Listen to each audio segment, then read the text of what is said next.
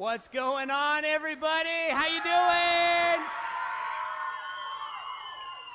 Good to see you, 5979. Well, as you can tell, things look a little bit different around here, right?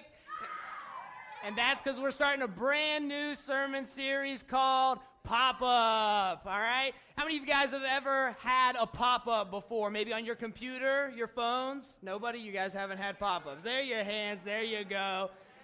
All right, so maybe it was one of those crazy ones that said, like, you, the 1,000th person, you just won $5 million. You guys know what I'm talking about with those? Okay, yeah, that's spam. That stuff is not good. You want to avoid that. All right? Maybe it was like an ad that popped up, like Facebook and YouTube. They have those ads that are annoying. They'll interrupt your video, and you have to watch their ad before you can go back to the video you're watching. You know what I'm saying? But pop-ups, they are a pretty powerful thing, you know, because they are trying to get your attention and get you to focus on whatever it is they're trying to sell you, they're trying to market to you, and distract you from what you were doing, right? Now, I would like to believe that pop-ups and ads and stuff like that don't have a big effect on me, but, you know, I'm sure they do. But one day I was playing, I was seeing a bunch of ads, a bunch of pop-ups for the game Snake versus Block. You guys, how many of you guys know that game? Yeah. So I kept seeing ads for it, and so one day I was bored, and so I was like, you know what, I'm going to check this thing out. So I downloaded it, started playing it, everything was going cool, it was a good game, but then all of a sudden, because I got the free version, other ads for other games started popping up, and it wouldn't let me finish the game unless I, sat through it for like 30 seconds or played. It was trying to get me to play the game. I was like, I don't want this, so I just forget this. So I just deleted it, didn't want any of that. So these are one type of pop-ups, but there are other types of pop-ups as well. And so for the next 3 weeks, we're going to be talking about some of these different other kinds of pop-ups. So real quick, the thing about computer pop-ups, phone pop-ups, they're super easy to just get right out of if it's something you're not interested in, right? You're busy, you want to go back to your video, you're like, forget this, and then you move on. Well, with these other type of pop-ups, there is a secret, there is a key to being able to get out of them as well. And so we'll get to that a little bit later on. So with that being said, let's go ahead and find out what pop-up we're going to be talking about tonight. Mariah, you want to be my volunteer? You said you wanted to pop a balloon. Mariah, you want to do it? You don't want to do it? Malachi? All right, Malachi, I need you to pop that for me. Just pop it. However you want to do it, man. All right, tell us what's in there. Tell us what we're talking about. What are we talking about tonight? What do you guys think it is? Video games? Jesus? Say it nice and loud for everyone. Insecurities. Thank you, sir. You can keep that if you want. You're good. So insecurity is the pop-up we're going to be talking about tonight. So let's go ahead and pray, and then we'll dive in. Father God, I just thank you so much for the opportunity to be here. And I just pray that you will move tonight, that you will have your way, that our hearts, Lord God, would just be open to receive from you. In Jesus' name I pray. Amen. So when I started preparing for this message, the first place that I went was the dictionary. Look up the definition of insecure.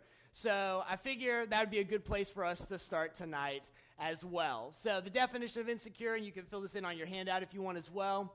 Subject to fears, doubts, etc., not self-confident or assured. And so obviously the underlined part, that's what we're going to be really focusing on tonight. So some of you in this room, you are just very naturally confident people, okay? And then there are others of you in here, and you're not so naturally confident, and I would fall into that category. I don't naturally have a high level of confidence. But regardless, whether you're a confident person naturally or not a confident person, insecurity is something that we all deal with from time to time. So, and some common areas that people struggle with insecurity include some of the following. Maybe it's your appearance.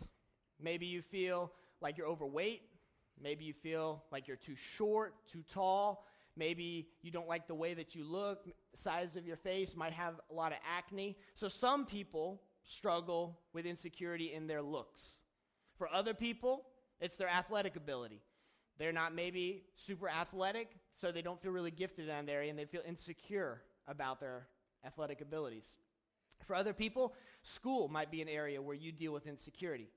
Maybe in your grades, or you don't feel as smart as other kids. For other people, they struggle with insecurity really just about their entire life. And social media has brought this to a whole nother level, because all social media is seeing other people's highlight reels. You're seeing them at their best. You're seeing these people and they're just on some exotic vacation. Or you're seeing other people and they just have the designer clothes. Or maybe they have a new car. Not so much for junior high, but they got a new car. Or maybe they got the latest phone. Well, and so we look at what they have, and then all of a sudden we feel less. We feel less than when we see all that stuff on social media. And we think, my life doesn't look like that. And then one final area that's very common for teenagers to battle insecurity is their spiritual life. They do not feel confident in their walk with God. And these are just some. I mean, there are so many other areas that people can struggle with insecurity on. I'm going to be real vulnerable and transparent with you guys for a minute. And one of the areas that I've struggled with insecurity in my life was my looks, my appearance. Now, I'm a lot healthier in this now, praise God, and I can acknowledge I'm actually a pretty good-looking guy. In fact, I got a picture from a recent photo shoot up. Yeah, I know. Yeah, looking real fine. That's magazine quality right there, I know. If you want my autograph later, you can get it, don't worry. Ladies, you pray, you wait, you'll get a good-looking guy just like that one day. And I'm just all right. So, all kidding aside. But looks is something that legitimately, like I didn't always think I was a good-looking guy. And when I was a teenager, part of it was I had acne really bad. And I just hated that about myself. And my daddy told me when I was around, by the time I was 21, it should be all gone. And I remember my 19th birthday, my 20th birthday, just waiting, praying, Lord, let it be gone this birthday. 21st came and went. Guess what? Still acne. Something I still struggle with today. But that was something that I felt so insecure about, something that made me not feel confident about my appearance.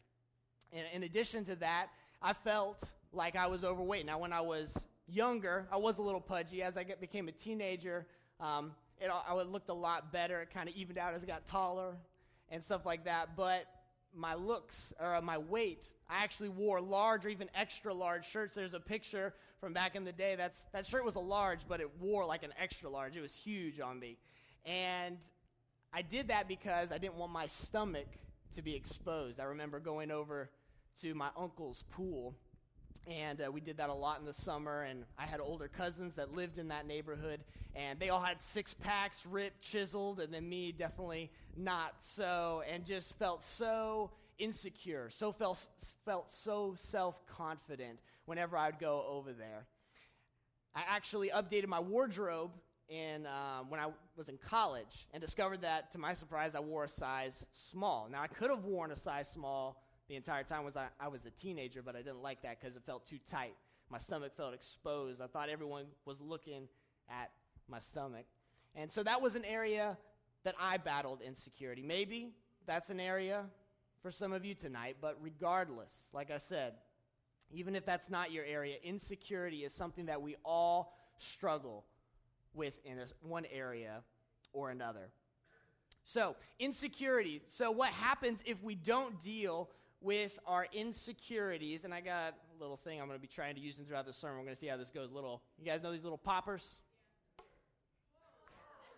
Yeah, it's a good one. So we're going to play with it and see what happens. So what happened was, when we don't deal with insecurities when they pop up, there is something far more dangerous that can pop up, and that thing is jealousy. Jealousy. How many of you guys have heard of jealousy? Called as the green-eyed monster, okay? That's a famous thing. that jealousy is referred to, the green-eyed monster. You have green eyes, jealousy. It's associated with that. So, like we did with insecurity, I want us to look at the definition of jealousy so you guys can see the similarities here. Jealousy, feeling resentment because of another's success, advantage, etc. So, and I got a line here for you. Let's go ahead and look at that. Most of the time, when we lack confidence, it is because we are comparing ourselves to others. So this isn't all the time this is the case. Start with the balloon for me, sir. Thank you. Thank you. So most of the time, though, when we are lacking confidence, okay, then it is because we are comparing ourselves to others. So like I said, with social media or whatever it is, comparing somebody else's athletic ability or their intelligence in school, we look at them and then we see them as excelling. Oh, they're so much better than me in that area. And we see ourselves as not measuring up. And so you can see it goes from a very simple step from there, from comparing ourselves, to all of a sudden, now you're resenting them because of that success. And then jealousy has a foothold on your heart. And see, the reality is that our insecurities, this is something that we don't really talk about a whole lot. We kind of think they're maybe not a big deal, but the reality is our insecurities will eventually hurt others. So whether that's because of jealousy has gotten in your heart, because when jealousy's there, it's going to impact your relationship with that person because you resent them, right, David? So if you're resenting them, that's eventually going to come out. You can't hide that, keep that inside forever. But even if you don't get to full-blown jealousy, if it's just insecurity, Annika, then that's going to impact the way that you relate to them because of the way you think about yourself. It can't stay there. So now the Bible word to describe everything we've been talking about is really envy, because envy and jealousy are two different words in the Bible. That'll be significant here in a minute, but we'll just go with that for now. So all that brings us to the question. Nice. There you go. Random stuff, right? Just popping up randomly to the message. I mean, that's what we're doing. So what can we do when these things pop up? I know. Thank you, right? Missed my cue. What can we do when these things pop up? So, thankfully, I have an answer for you guys, and it comes from the life of a man named Asaph. He was a guy in the Old Testament, and he actually struggled with insecurity, and it had turned to envy in his heart. And he realized this, and he discovered a way to overcome it. So, and he shares his story with us about this in Psalm 73. So we're just going to look at a few excerpts from this psalm and see how we can apply what he learned to our lives. Amen? All right. Surely God is good to Israel, to those who are pure in heart. But as for me, my feet came close to stumbling. My steps had almost slipped. For I was envious of the arrogant as I saw the prosperity of the wicked. Okay, so Asaph, you see it right there. He's saying he was looking at the lives of the wicked. He was saying, what's going on, God? They seem to have it good. They have it all together. And then he was looking at my life and saying, God, what's going on? This doesn't make sense. So he had let envy come into his heart. And so then the next few verses, don't go on just yet, the next few verses, he kind of explains, amplifies what exactly he was envying in the lives of the wicked. And then he comes to the point where he realizes that his perspective had been off. And he then tells us what changed. So let's go ahead, and that brings us to verse 25. Whom have I in heaven but you? And besides you, I desire nothing on earth. My flesh and my heart may fail, but God is the strength of my heart and my portion forever. Okay, let's do a quick recap here. So remember, Asaph, he told us that envy had come into his heart. He was resenting the wicked, and if we're honest, even some resentment towards God had come in. And so he was looking at the lives of the wicked. He had become envious of them envy. He wanted what they had. So, but then we just read the verse. It says that his perspective had changed. He said that he doesn't want anything except what? God. He doesn't want anything except God. And that he is his portion or his inheritance forever. Do you guys see that shift? He goes from, I want what the wicked have. I want their car. I want their phone. I want their clothes. I want their stuff. To saying, God, I don't need any of that stuff because I have you and you are all that I need. Does that make sense? And so in this, we see the secret to handling insecurity and jealousy when they pop up. And that is the cure to insecurity is identity. I want you to turn to your neighbor and tell them the cure to your insecurity is identity. Now turn to your other neighbor and tell them the cure to your insecurity is identity. All right, now I want you to point at yourself and say, the cure to my insecurity is identity. Go ahead and say that. The cure to my insecurity is identity. All right, so let me go ahead and explain this to you guys for a minute. So like we've kind of already said, so insecurity is a result of focusing on ourselves, right? It's a lack of self-confidence. And a lot of times insecurity comes because we are comparing ourselves to others and we're feeling inferior to them. And so in order to cure this excessive focus on ourself, Malachi, we need to shift our focus from ourself and put it onto something other than ourselves, right? Makes sense. And in particular, we want to shift our focus to God. Now, don't tune me out. This isn't just the Christian answer, God, Jesus, focus on God, okay? You see, the reality is that your identity flows from God and your relationship with Him. Ladies, are you with me? Are you with me? Thank you, guys. Thank you, guys. So, your identity flows from God and your relationship with Him. And so when you believe what God says about your identity, all of a sudden you have the ability to walk in it. You see, you and I know this, right? We know the reality is we may not be the best athlete around, okay? We know that we may not be the best student in our school, right? No shame in acknowledging that. We know that you and me are probably not one of the 100 most beautiful people on the earth today, right?